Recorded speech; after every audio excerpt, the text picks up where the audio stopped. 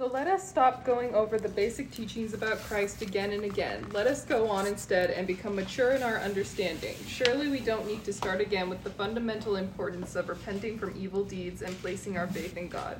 You don't need further instructions about baptisms, the laying on of hands, the resurrection of the dead, and eternal judgment. And so, God willing, we will move forward to further understanding. For it is impossible to bring back to repentance those who were once enlightened, those who have experienced the good things of heaven and share in the Holy Spirit. Now taste of the goodness of the word of God and the powers of the age to come, and then have fallen away to restore them again to repentance, since they are crucifying once again the Son of God for their own harm and holding him up to contempt.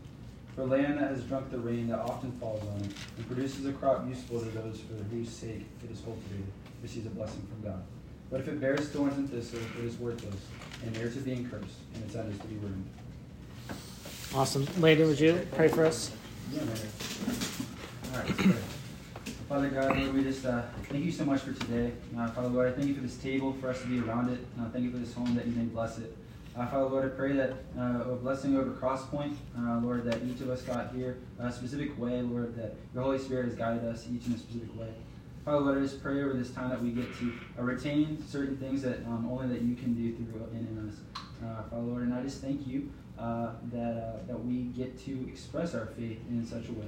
So bring up questions, Lord, that we could grow in our faith and just make understanding be found here as well. So we just bless this time. Amen. Amen.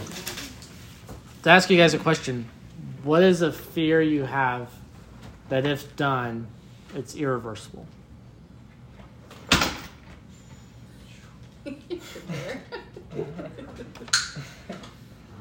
theory you have that if done, it's irreversible. Mm-hmm. You're saying Not a theory, a fear. Oh, A it's fear. like theory or fear? Oh. I heard fear. Fear with F. Like a theory. I was like, well, if a bulldozer rolls down a hill, and I was like, oh, wait. Mine would be like accidentally killing somebody, Mm-hmm. like in a car accident or something. Mm-hmm. Yeah. I feel like mine is way more selfish. I would be worried about like spending money improperly, just like crippling myself with debt or something like that. That was not way more serious. Mine was way more selfish. Yeah. I have a fear of looking back and realizing how much I've missed. Mm-hmm. Like, yeah. Like I've gotten to this point in my life and I look back and I'm like, oh, like my kids are not doing what God wants them to do and my family is not in that place. And like, I've been a failure through all of this. Mm-hmm. For sure.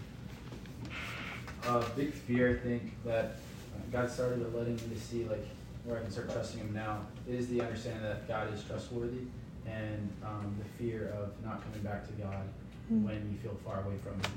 Mm-hmm. Yeah, I definitely feel that. Like, just the fear of, like, standing before him and him just being like, I never knew you. Mm-hmm. And just, like, having to, like, live with that for eternity. Yeah. I don't like thinking about that one. That's it. Eternity. Yeah, it's scary. I think it was actually this verse that years ago when I didn't really understand the gospel or God, and I thought I'd come to know Him, and then I went back to my ways, and I was like, man, I'm out. Like I think it really was this verse. It was like, you tasted what was good. So it's like, that's a huge fear, you know, the loss of like salvation, which Loss of salvation. now I know it's been cleared up, but you know, it's like No, but that's totally legit. In like the Christian church, like loss of salvation is a huge fear for a lot of believers. So And we need to address what happens in 4 to 6 because a plain reading sounds scary. Yeah, but that's a good call. And on that, I've got a buddy who doesn't like the Baptist church because he's heard from Baptists the preaching saying that one can lose their salvation. Yeah. Wait, in Baptist? Yep. Yeah. That what? All it takes is a couple churches, right? You know, we always use this description. He's heard from Baptist preachers that you can lose your salvation. Yeah. So if you're Armenian instead of Calvinist, there are a lot of we call them more like indie fundies that are very Arminian, and they will say, no, you can, yeah. I never heard of Independent fundamentals, too much of a mouthful. So. Yeah. I'm putting that in. They're the ones that are KJ. So. Some they typically fall in that category, yes. Mm-hmm. Yeah. But not all KJV only would say you could lose your salvation. But like, you know, as soon as you want to have a discussion about churches, we always go back. I always go back to the Westboro Baptist Church, right? Yeah. It's one family. It's really one man. I'm It's not even from really a Kansas. church. I'm from Kansas. But my point is this: the Westboro Baptist Church You're not in has Kansas sent anymore. such a message that this is what the Baptist Church represents. In spite of 99.9% of the Baptist Church looking at what that church does and saying, absolutely not. Mm-hmm. But because it's a vocal representative, that's all it takes for someone to look away. And I know I've talked to Pastor Matt about, you know, some of the reasons that they changed the name of the church. Right. And one of the chief reasons was to get Baptist out of the name, because there's so many connotations with Baptists that have gone on. And then there's a lot of great ones too. And I would say a lot of people in this room probably have a positive view of it, right? But all it takes is one really bad experience with someone who was abused in the church when they were little, Right. who the door was shut in their face, to have this view of a Baptist and say, I don't want to affiliate with that. Mm-hmm. Yeah. And there's a fear realized.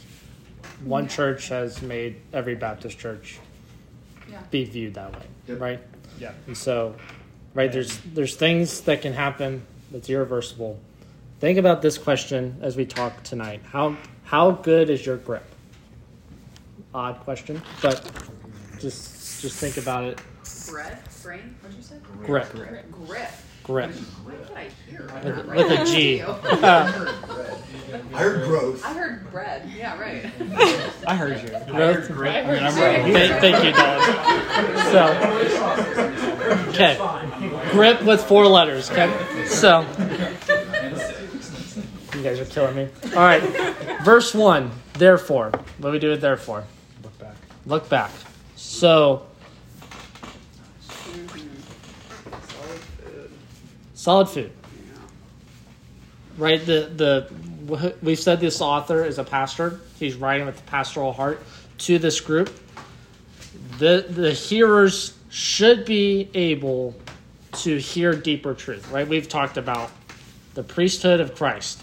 Like, not a simple teaching, and yet he's teaching them to this and saying, we should be able to go further, but we're not. We're still at basic teaching. We're still going over the basics. List basic teachings.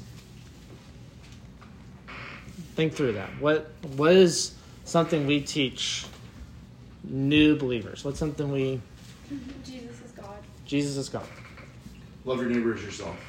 Love your neighbor as yourself. Holy Trinity. Trinity, right? None of us have graduated from Trinity understanding. Brendan understands it though. He told me the other day. 3-leaf clover, just right. So, come on, Patrick. I know. So, right, basic, advanced teachings. Yeah. Examples. Yeah, doctrines. All those Doctrines of big grace. words. Kenosis, right? Yep. Soterology. Eschatology. Peccability, impeccability. All that stuff. Chastising be one of them? Huh? Would chastising be advanced? I don't know. How to carry that out, I guess. Yeah. Yeah. Like, I don't know. I've never thought about chastising until just recently. I mean, I always wondered about it, but I didn't believe until just recently. Yeah. What always gets me is God's definition of love. Yeah. Like, am I loving my brother when I let him sin, or am I loving my brother when I convict him of his sin? Because you're inflicting pain in the process. Right. It's not like I'm doing it out of kindness, in kindness, but it still is damaging to his earthly heart. Basic, right? In that God loves us. God loves us. Advanced in that, how do we do this, right? And so, therefore, we should be here. We're not. But he says, let us leave the elementary doctrine of Christ and go on to maturity.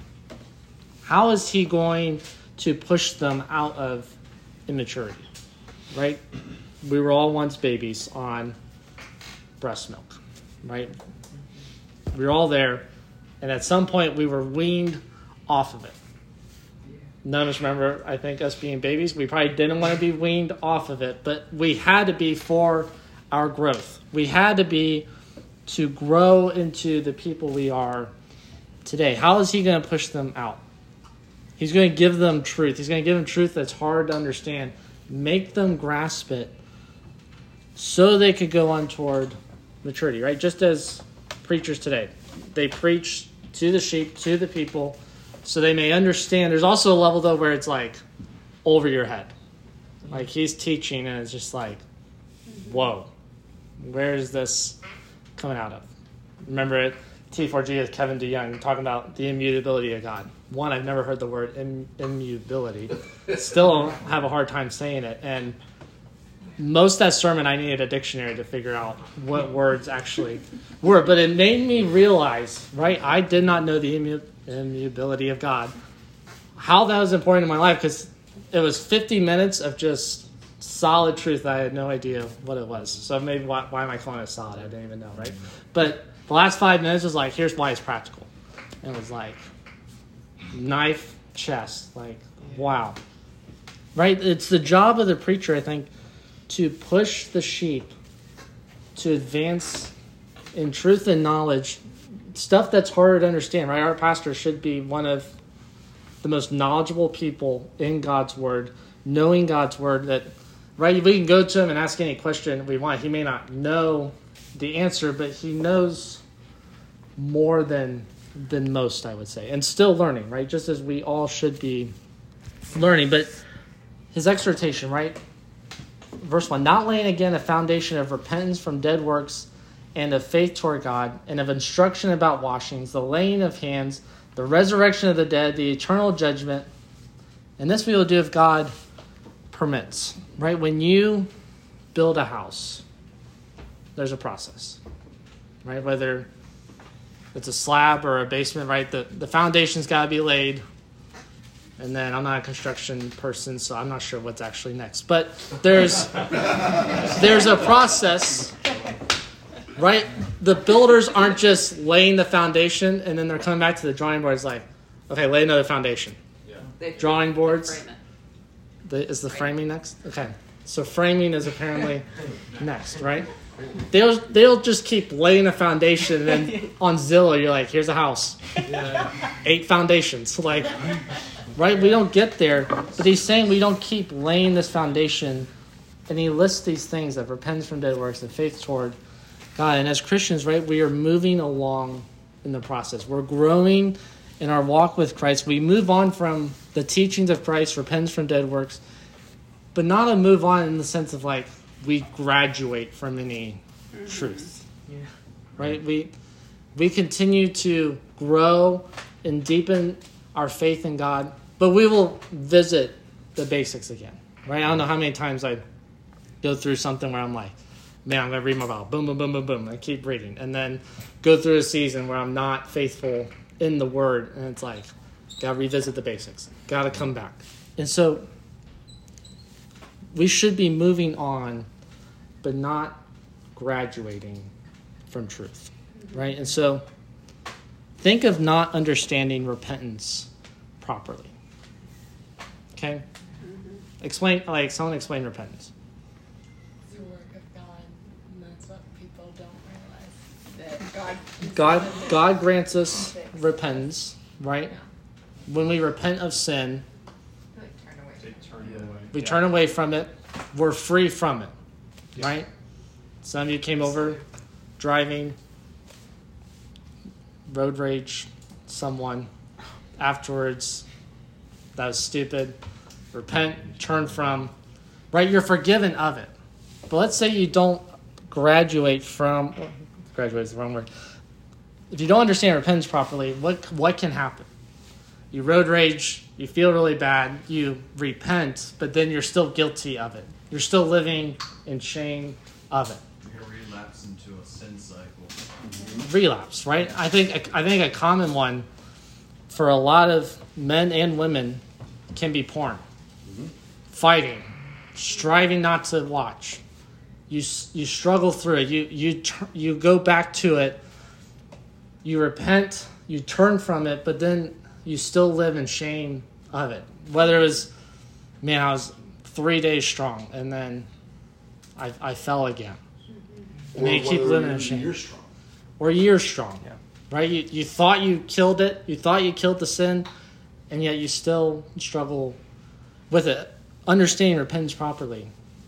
You sinned. Yes, you didn't hit the mark. But you repent, you turn from it, and you live in the freedom that Christ paid the work on the cross. And he paid it past, present, and future, right? Yep. Faith in God. Who do you look to in life? Where do you run to when things get hard? Right? Basic teaching, right? We don't graduate from it. We still are constantly trying to turn to God, just constantly on this why decision of, we've come to this point of decision. Do I glorify God or glorify self? You make thousands of those decisions day after day. But who do you look to? Are you looking to God? Or are you looking to a former sin? Are you looking to an addiction to something?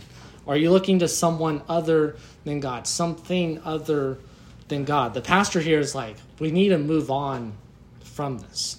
We can't keep revisiting this. So Galatians, right, talks about like, here's your desires of your spirit. You know this is your foundation. These are things that God has given us through his Holy Spirit. But here are things that are desires of the flesh. Like how it's been interpreted to me, understood to me, is like when we crucify the things of the flesh, they are not dead.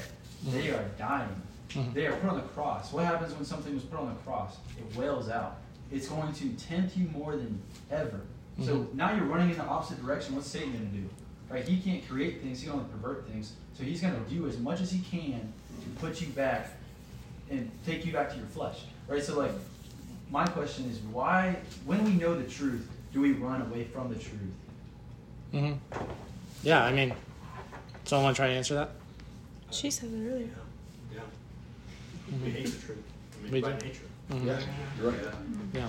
It causes there's a scientific term I learned when I was in the hospital, and it's called cognitive dissonance, and it causes people to wig out.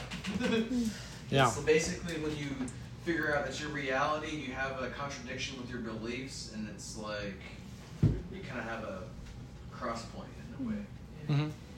Standpoint. I like how you did that. Yeah. He did that on purpose. I didn't even think about it. Pun of words, right? Yeah, I like how the end of verse 1, faith toward God, when I was a teenager, you can go get ready for bed, don't mind me. I would be doing my own thing, and then I feel like I would look back to God when I needed help, but like I wasn't orienting my own body toward him. I wasn't orienting my life and my desires toward him. I would just look to him. So I like that it's toward and not to. Right. It's good. It's also very strong parenting. Thank you. Yeah. So, right baptism. Understanding baptism. Some people make it a work. Some people make it part of salvation. The gospel plus baptism equals salvation. Understanding baptism rightly, that it's not a work. It's the first command we get to obey as followers of Jesus. Go and be baptized. Go and proclaim on the outside what's happened on the inside. Laying of hands.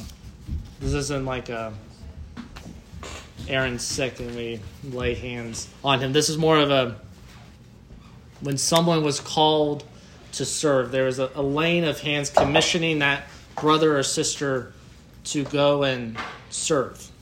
The expectation, I think, for all of us is that we will be servants. The author here, as a pastor, we can't keep pushing believers to be serving. We can't keep begging Christians who are supposed to be servant-minded to be servants, to serve in the church, to serve your brothers and sisters. Like, we need to quit laying this foundation of you guys should be servant-minded. Resurrection of the dead, to move on to the Word of God, right? end times. We can study everything in Revelation, everything of like what's coming to an end. But ultimately, our application of studying end times is, praise the Lord, he wins, Satan loses, right? Moving on from that and moving to the Word of God, moving to other doctrines and teachings to help us live out this walk until such a time may come, right? The Bible keeps saying the day is coming, the day is near. The eternal judgment, getting past judgment. In verse 3, we will do this if God permits. Similar teaching to James in that everything we do is a Lord willing if God permits. All of you are here at Bible study because God permitted for you to be here, that you wouldn't come in a car crash, that you wouldn't suffer from something that would cause you to not be here. God permitted. We can't assume the future. And right, he's pushing them to understand everything we do, everything should be dependent on God. Everything we do is based off God, who sustains our life, who, right? We all had a start date. We will all have the day he will call us home. He is the sustainer of our life. And this pastor, he's confident that these listeners will leave the elementary doctrines. He's going to push them to move on to the Word of God. And as a church, right, we push one another to move on, to grow in our relationship with the Lord. That we all should be individually striving to grow, but then pushing one another. Right? Different seasons of life causes different things to happen where our motivations are wrong, they're misguided, and we need our brothers and sisters to correct us, to come alongside us. Galatians, it commands them to carry one another's burdens. We all have our backpack we're carrying. And I don't know if you've all been backpacking, but in Boy Scouts, you would pack 20 pounds, and then you were given camp gear. Those, if you were strong, another 20 pounds. If you were a wuss, 3 pounds, right? Carrying 40 pounds and carrying 10 pounds is very different. But sometimes the burdens of life comes on us where that 40-pound pack becomes a 90-pound pack. And we just can't keep going. And it's where our brothers and sisters come around us and help us walk through the burdens we're carrying until that backpack becomes manageable, until that 90 pounds comes down to 40 pounds again, until it comes down to 30 pounds again. We push one another to grow. And that's where this warning of spiritual immaturity comes into a dangerous warning. Verses 4 to 8. As Joe mentioned, a text that's very serious, a text that from a plain reading, look at verse 4, it is impossible. And what is impossible? In the case of those who have been once enlightened, tasted the heavenly gift, have shared in the Holy Spirit, have tasted the goodness of the Word of God, and the powers of the age to come, and then have fallen away, to restore them again to repentance, since they are crucifying once again the Son of God to their own harm and holding him up to contempt. Plain reading. It's impossible for what? The believer can be described as being enlightened. They've tasted the heavenly gift, eternal life. They've shared in the Holy Spirit. They've tasted the Word of God. They've tasted the power of the coming age. Just a little sidetrack. No, what's the danger in reading our Bible wrongly, out of context, misguided? What's the danger? False truth. Will lead others into error. Lead others into error. I mean, if you read, this verse could really make it seem like if you sinned or if you turned away from the gospel for a period of time, that there's no chance for you to come back into the Christ. And there's people that believe that. I mean, Joe, what did you say? I'm out? Right. Yeah. Like, you go to church the next 80 years of your life. Every sermon, the gospel is calling you to repent and believe, and you're like, I'm out. no hope. If you live to 109, I'll be really impressed. My great grandpa was 90. There it is. 19 more years, right?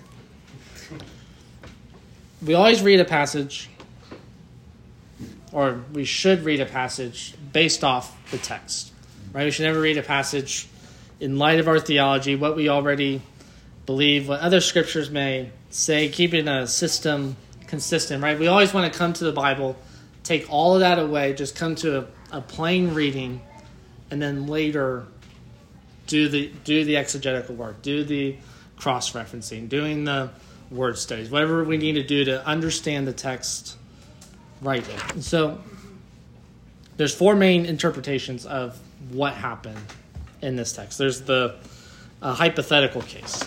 The pastor's only trying to correct a wrong idea, that they're thinking wrongly about this, correct that thinking, and live. You're getting too worked up about it. You're getting too anxious about this. There's the saved, lost interpretation. A saved person can lose his salvation. A saved person can fall away. There's this third, a non-Christian or a false profession interpretation. They never genuinely believed. And then four, there's the castaway believer. They just sinned so much, they were hardened in their sin. They had no feeling of their sin anymore, and they just lived. Not when they sin, there's no feeling of wrong. So, right. And from a plain reading, right, for it is impossible, in the case of those who have once been enlightened, who have tasted the heavenly gift, right? Jesus, we can describe him as one who was enlightened, one who tasted the heavenly gift. Jesus tasted death for us. Right? So, reading this,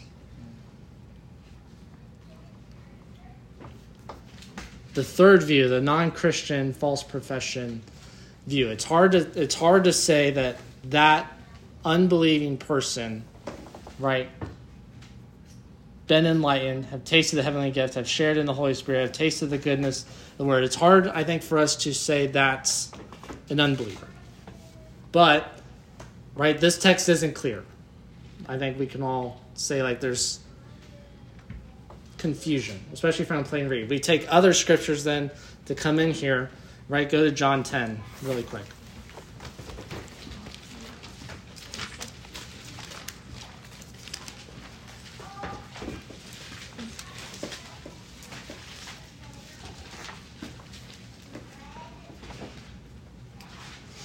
What does Jesus say in verse 27 to 30? 27 to 30? Yeah. My sheep hear my voice, and I know them, and they follow me.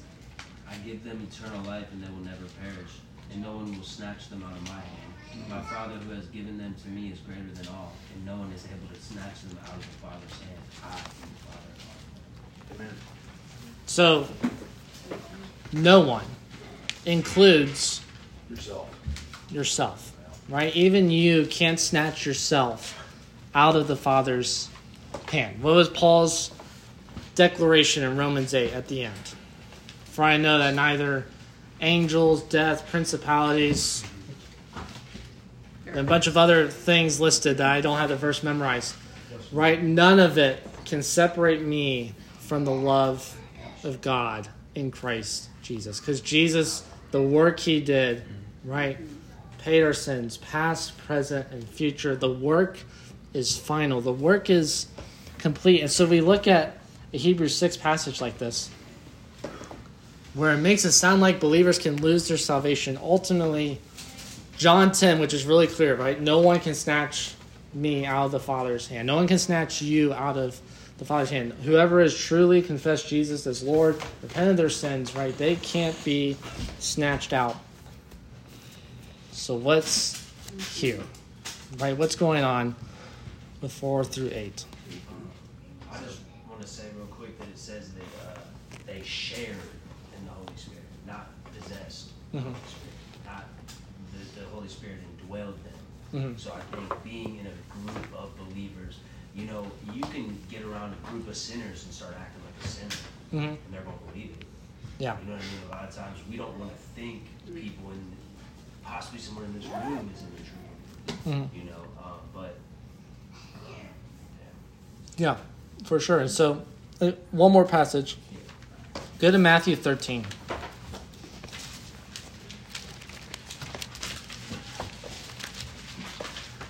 One of you is reading in Luke and then one in John, right? Was anyone in Matthew?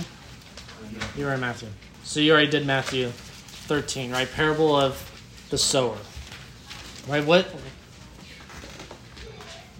Funny, right? Jesus teaches this parable, and the disciples are like, what's up? Like, we got no idea what's going on here. And then it gets to verse 10, and the purpose, not verse 10, verse 18. Right? Someone want to read 18 to 23? I can. Okay. Hear then the parable of the sower. When anyone hears the word of the kingdom and does not understand it, the evil one comes and snatches away what has been sown in his heart. This is the one whom the seed was sown beside the road. One on whom the seed was sown on the rocky places, this is the man who hears the word and immediately receives it with joy. Yet he has no root in himself, but is only temporarily, and when affliction or persecution arises because of the word, immediately he falls away. And the one on whom seed was sown among the thorns, this is the one who hears the word, and the worry of the world and deceitfulness of wealth choke the word, and it becomes unfruitful. And the one on whom the seed was sown on good soil, this is the man who hears the word and understands it, who indeed bears fruit, and brings forth some hundredfold, some 60, and some 30. 4 groups, right? How many are saved? 1, right? There's 3 not saved groups, but at very different times, right? One is just simply they don't understand, they don't believe, and it's snatched away, right? One is, you can maybe describe it as like emotion-driven, feeling-driven. They are excited, but no root takes place, right? So all the excitement will fade out, and it's gone. Another one seems to sort of take root, but then the weeds strangle it. The distractions and this world gets to them, strongholds. right? Trials, distractions, as Harrison said.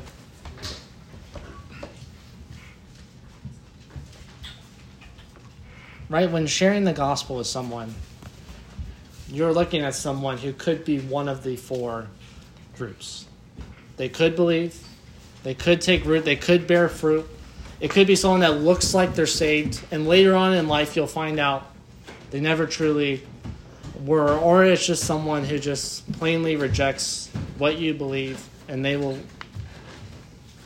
go on in this life not believing, right? And I think one of the hardest things for me to wrestle with this text was the original hearers in Hebrews.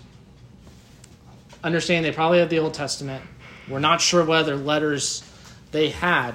They read this text. No John, no Matthew, because more than likely written before 70. Right? So they read this. Do they have a feeling like Joe? I'm out. Do they have a feeling where it's just like, I've done too much wrong. I can't do this. I don't think this pastor wrote this to where people would then identify themselves as ones being out.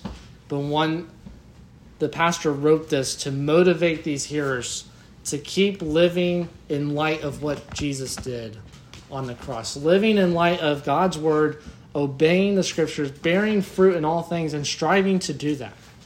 Right? How often are we thinking about bearing fruit in all things? Maybe we do some works over here that bear fruit, some stuff over here, but our whole life's not really, that's just too much. It's too much to give our whole life to Christ. Our time, our money, right? It's too much. And it's, right, go on to verse 7. For land that has drunk the rain that often falls on it, produces a crop useful to those whose sake it's cultivated, receives a blessing from God, but if it bears thorns and thistles, It is worthless and near to being cursed, and its end is to be burned. Believers who are faithful in all that God commands and all that God calls you to do can be confident of their position in Christ. They can have assurance that they are saved. And those that don't, right? Only God knows who's saved, right? We can look at someone's life and see fruit or not see fruit, and we can say to someone, brother, you're doing well. Run the race well. Or, hey, you haven't been bearing fruit. You have no biblical assurance that you're saved. You're claiming to be saved, but the way you live, there's no claim of assurance. And right, coming back to our point of we strive together. We strive individually to grow. We strive together to grow, to help carry one another's burdens, to help push one another to grow. When there's someone who just doesn't look like they're bearing fruit. As Harrison talked about his friend and telling him the truth, even though it hurts, right? Sometimes it's gonna require getting awkward with people and just saying, brother, sister, you are not bearing fruit. And it ends relationships. It ends relationships. It ends years worth of, yeah. Sorry, I was trying to. No, you're good. So, I mean, the text that I go back to when you're talking about finding salvation, if you profess with your mouth that Jesus Christ is Lord and you believe in your heart, then you will be saved, right? Like in that understanding, okay, you profess with your mouth, God, I can see that. You declare with your heart, I can't see that because I don't know a heart. So is that what you mean by Jesus is the only one that can know that because he's the only one that knows a heart? Yeah. Right. So when we see that, and yes, they're pointing in the wrong direction.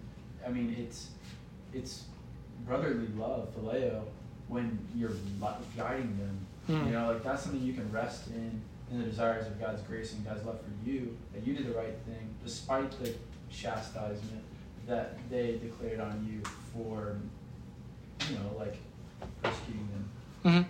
Mm-hmm. Telling them the truth, really. Right. Yeah. That's a good way to do it. One thing I've been thinking about the whole time through this is 1 John. It says that, you know, he who says he is without sin, the truth is not in him, but it also says that they went out from us so that we would know that they were not of us. Mm-hmm. And I think that what both of those are saying and what this is saying, obviously we have context, so it becomes easier to say, is that ultimately it is the perseverance and the byproduct of Christ in our life that allows us to, I mean, for the sake it's cultivated, receive the blessing from God, right? If it doesn't, it bears thorns and thistles. It's evident to us as believers to then see the separation physically, emotionally, mentally, you know, kind of continue down that track. For sure. I have a really good quote here because we've been talking about it. It's written, but like in Old English. So, fourthly, if you were as dead as you imagine yourself to be, it's a photo. From whence then does this displeasure with your condition and your sorrowful brooding and your languishing proceed? A dead person does not have any feelings. However, the fact that you are sensible of your insensitivity shows that there will be life, though it be feeble.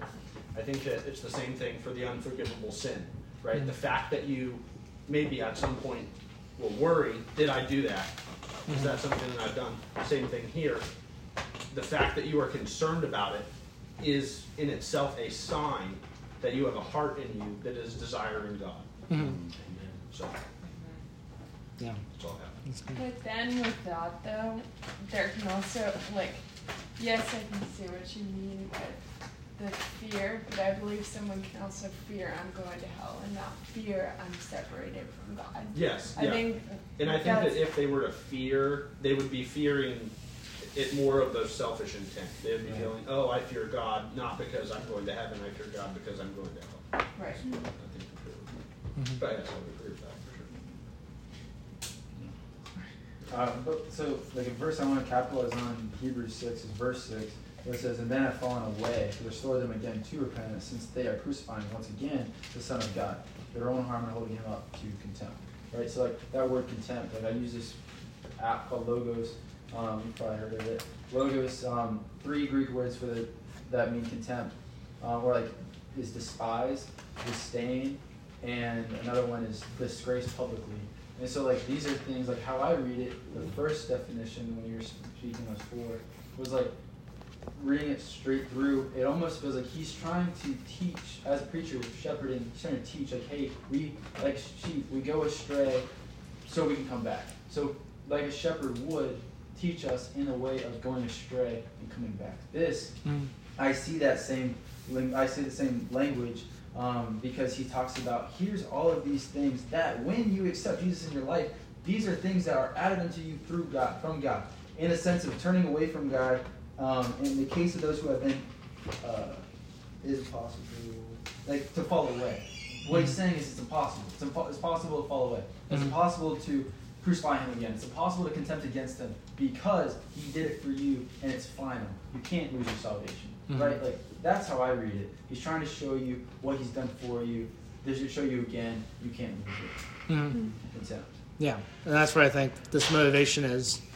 The believers hearing this, whether they feel like they're out or lost, like push forward, push to glorify the Lord in all that you do. If you're not bearing fruit, be worried, be concerned, but push forward to live for the Lord. And so I think there's several encouragements from this chat.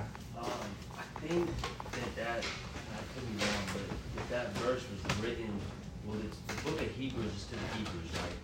So the Jews there was Jews that were turning, going back to the old Judaic law. So most of the time that they did that, they didn't come back. Right. I think I've read before that to restore them to repentance would be impossible because they weren't going to come back. Right, because they're going, we've had 2 groups here. Those leaving because of the Old Testament system and those because of persecution. They're going back to be Jews and they weren't going to come back. Like, They believed this Old Testament system was better. So they tasted and then denied. Yeah. And note on that, verse 6,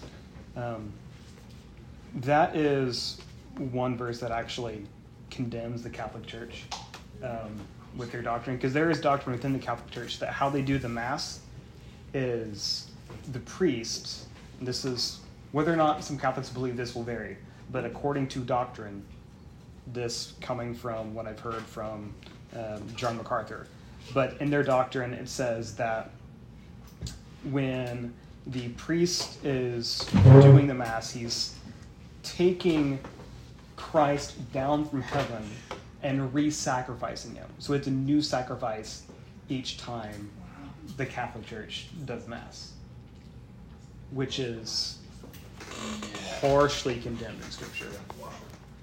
But under their system, you can have 2 truths which really just negate each other, cancel each other out, because you've got like the half authority of Scripture and the half authority of the church, which they elevate the church. They're like, well, Peter, back to the last week's sermon, Peter is the rock of the church, right? So it's like, yeah, if you get that wrong, then you get 400 years, 2,000 years down the line, and you got a whole bunch of weird traditions because there's a dual authority there. Yeah. Transubstantiation. It's a long word. Strong. Yeah, that was a relevant. That's something very relevant. That's something I was like Little Rock. I got to be in a coffee shop, super cool, Chaffee's, a little bit Harrison, go there. Anyways, they like little places, little seeds of God's righteousness. We can be Little Rock. We won't be Petra, Big Rock. That's not for us. We're not to be God. That's for our nature to understand. When we understand that, understanding of humility, like God came down from high to low for us to understand that we are not higher than Him, then we can now receive humility. Humility is not a nature that we are respondent of. that's not correspondent to sin, right? So I think that's such a good analogy, Little Rock, Peter, understanding that Little Rock, it's good enough, but it's not foundational, meaning, hey, we can be built upon, so we can be little rocks. I love that a lot. So, several encouragements, I think, from Hebrews 6. Right, there are new believers. There's people who've come to Christ recently, and they are laying a foundation, and they should be laying a foundation, just as we talked about last week. Some need to be on milk, not on meat. But there's another encouragement to move on to maturity, to continue, not keep laying a foundation, not keep going over basic teachings, but moving on to more advanced teaching, pushing yourself. Right? Because what we believe about the Bible, that the Holy Spirit reveals to us the intended meaning of the Word of God. It takes work to depend on the Spirit to illuminate the text to us, to help us understand. Right? There's an encouragement to keep pushing forward. And then that encouragement to live imitating Christ. To live striving to be like Him. Seeing the example He set for us in the Gospels, seeing what Paul and Peter and James and John and the theology they've laid out. The commands in Scripture we obey. The calling God has put on us, we obey and follow, striving to be like Him. And all of us together, right, need to do that in community, in a church, with other believers, right, to where we're reading Scriptures, and we read something like Hebrews 6, and it's like, can believers lose their salvation? We rein each other in, like, no, you can't. When you read something about the Trinity, and you're like, oh, is God like 3 different gods? No. Right? Helping one another.